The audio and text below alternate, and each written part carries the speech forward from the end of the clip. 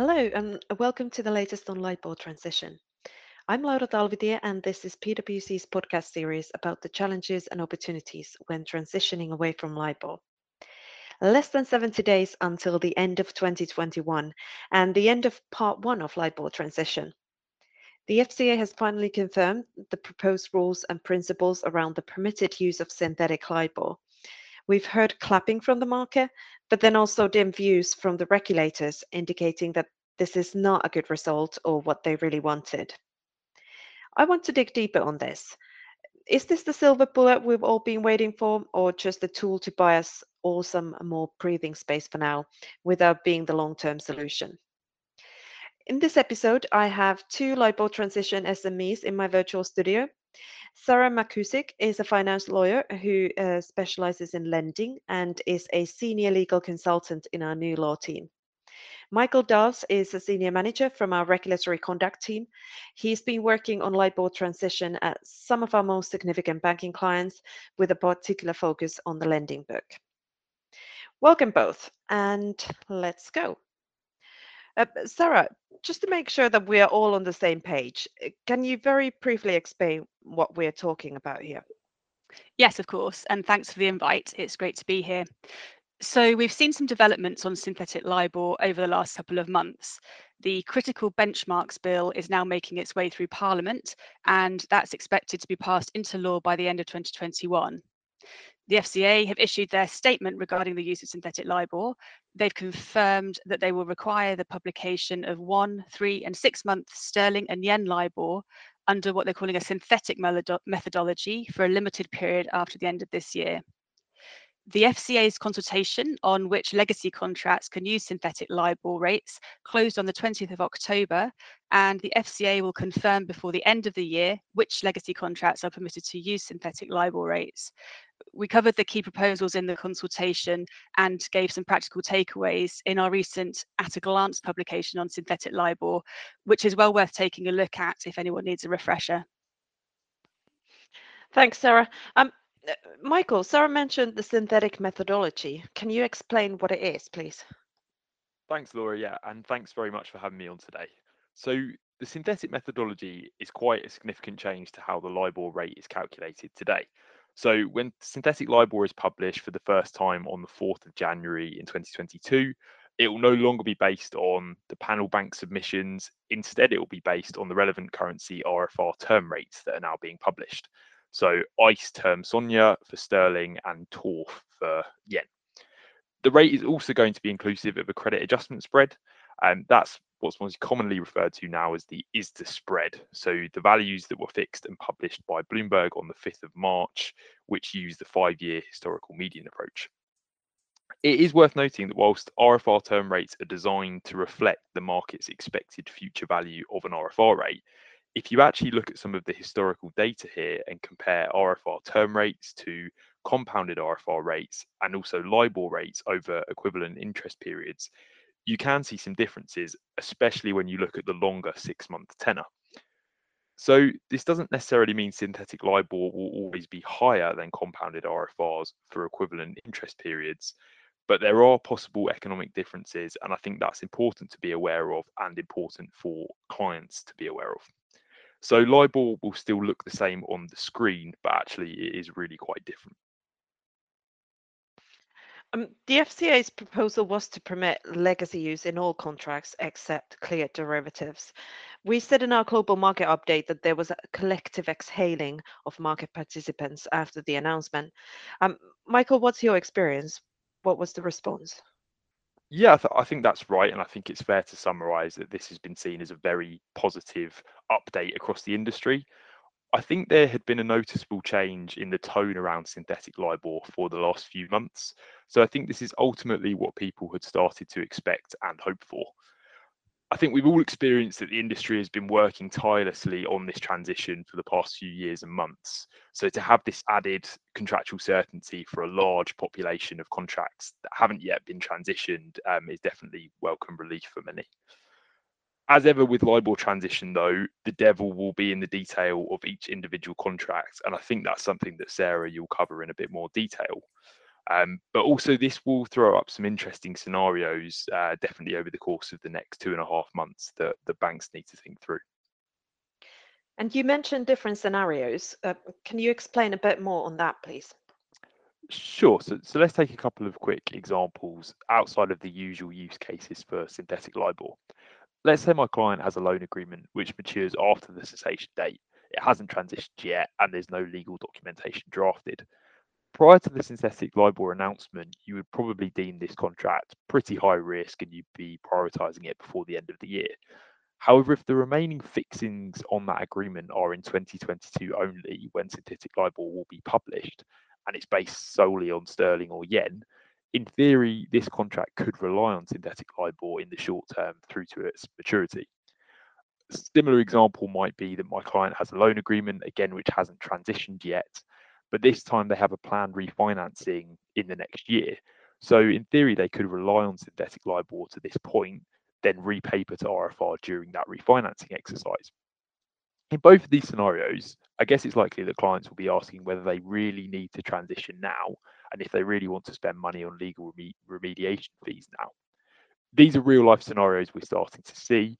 So firms will need to be very, very clear on how they react to client inquiries like this, and also to ensure that they're meeting the expectations of the regulators whilst also acting in the best interest of their clients. Interestingly, the FCA published a Q&A which did mention this topic. It was very clear in the Q&A that a client with a facility maturing beyond 2022 would require active transition rather than relying on synthetic LIBOR, as there's no assurance that synthetic LIBOR will last beyond this date. However, when you take into account these scenarios I just mentioned, it's a little less clear cut. So the FCA points out that there are advantages to moving to compounded RFR rates as soon as you can, so the robustness of the underlying benchmark and the availability of hedging products. However, they did also note that the continued use of synthetic LIBOR will allow some contracts to reach their natural maturity and roll off. So I think it's fair to say that each scenario will need to be considered very carefully. Thanks, Michael. And how about conduct risk and treating customers fairly? Yeah, it's a good question. So firms always need to show that they've treated their customers fairly. In the context of synthetic LIBOR, this came up both in the Q&A I just mentioned and also on the 8th of October webinar held by the FCA. So generally speaking, firms need to show that they are continuing to actively transition to remove any reliance on LIBOR in any form. But ultimately, firms need to act in line with the previously published conduct risk guidance. So make information available to your clients in a timely manner, and then make sure the client can make an informed decision on that basis. I think that's key when considering the scenarios I mentioned above. Just picking up on that last point, as it's been a theme throughout the whole LIBOR transition process, it's obviously really important that banks get the right balance between making sure their customers are properly informed about LIBOR demise and its implications without crossing over into advisory territory if that's not going to be appropriate. Fair to say there's lots of material available on this topic, including the FCA's Q&A document that Michael just mentioned.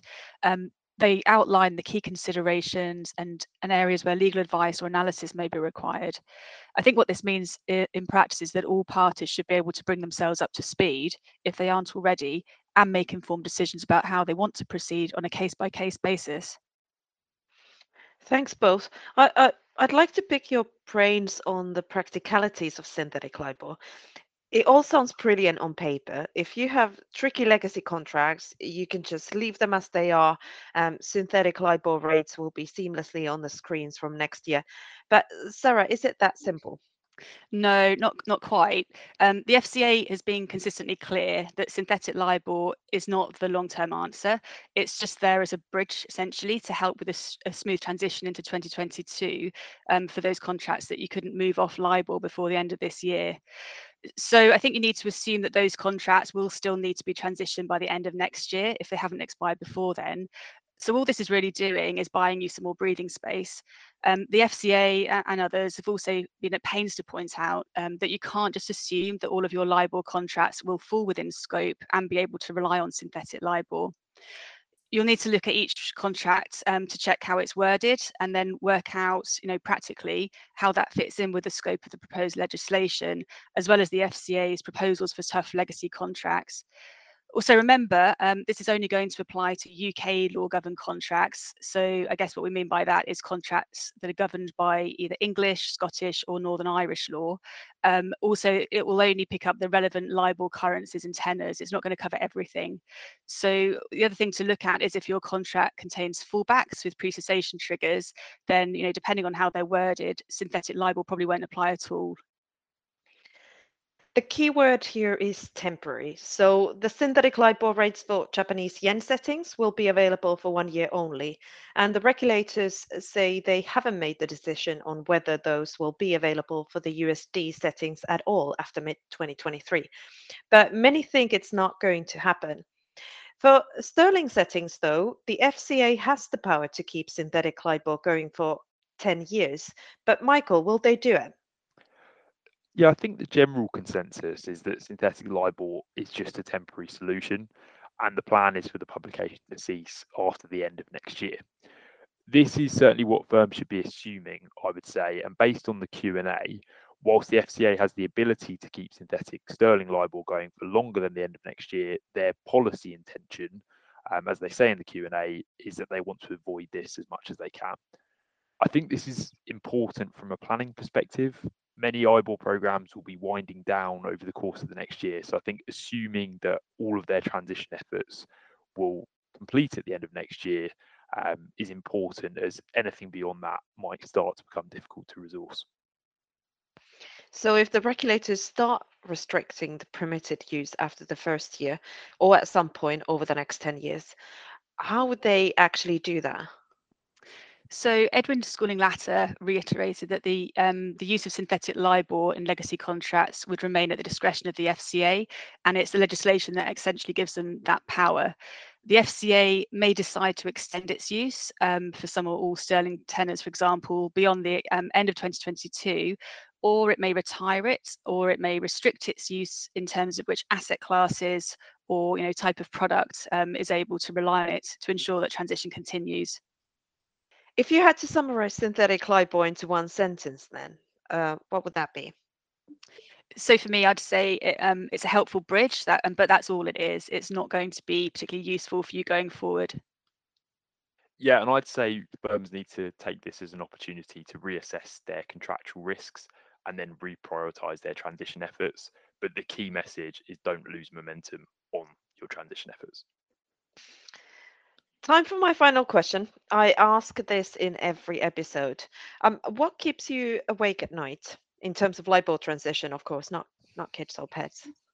Well, thankfully, I'm pretty much past the days now with my kids. But in terms of LIBOR transition, I think the biggest challenge for banks before the end of the year is going to be volumes. There's still a lot to get done by lawyers and program teams, in terms of loan amendments, for example. So synthetic LIBOR will take the timing pressure off some contracts, but banks will, quite rightly, still want to hit their internal milestones for transition wherever they can. Yeah, thankfully my dog's a good sleeper and I don't have kids. But yeah, I'd like to say that LIBOR transition doesn't keep me awake at night. But for me, the thought of working on the transition of synthetic sterling LIBOR contracts in 10 years' time is quite a chilling one. So let's hope we don't get to that stage. And it's a wrap. Thank you both for your insights, and thank you to our listeners. Please get in touch if you have any questions. You can also sign up to our market update newsletter, which covers the latest developments globally. And please subscribe to this podcast for future episodes. But for now, that's all from me. Thank you, everybody.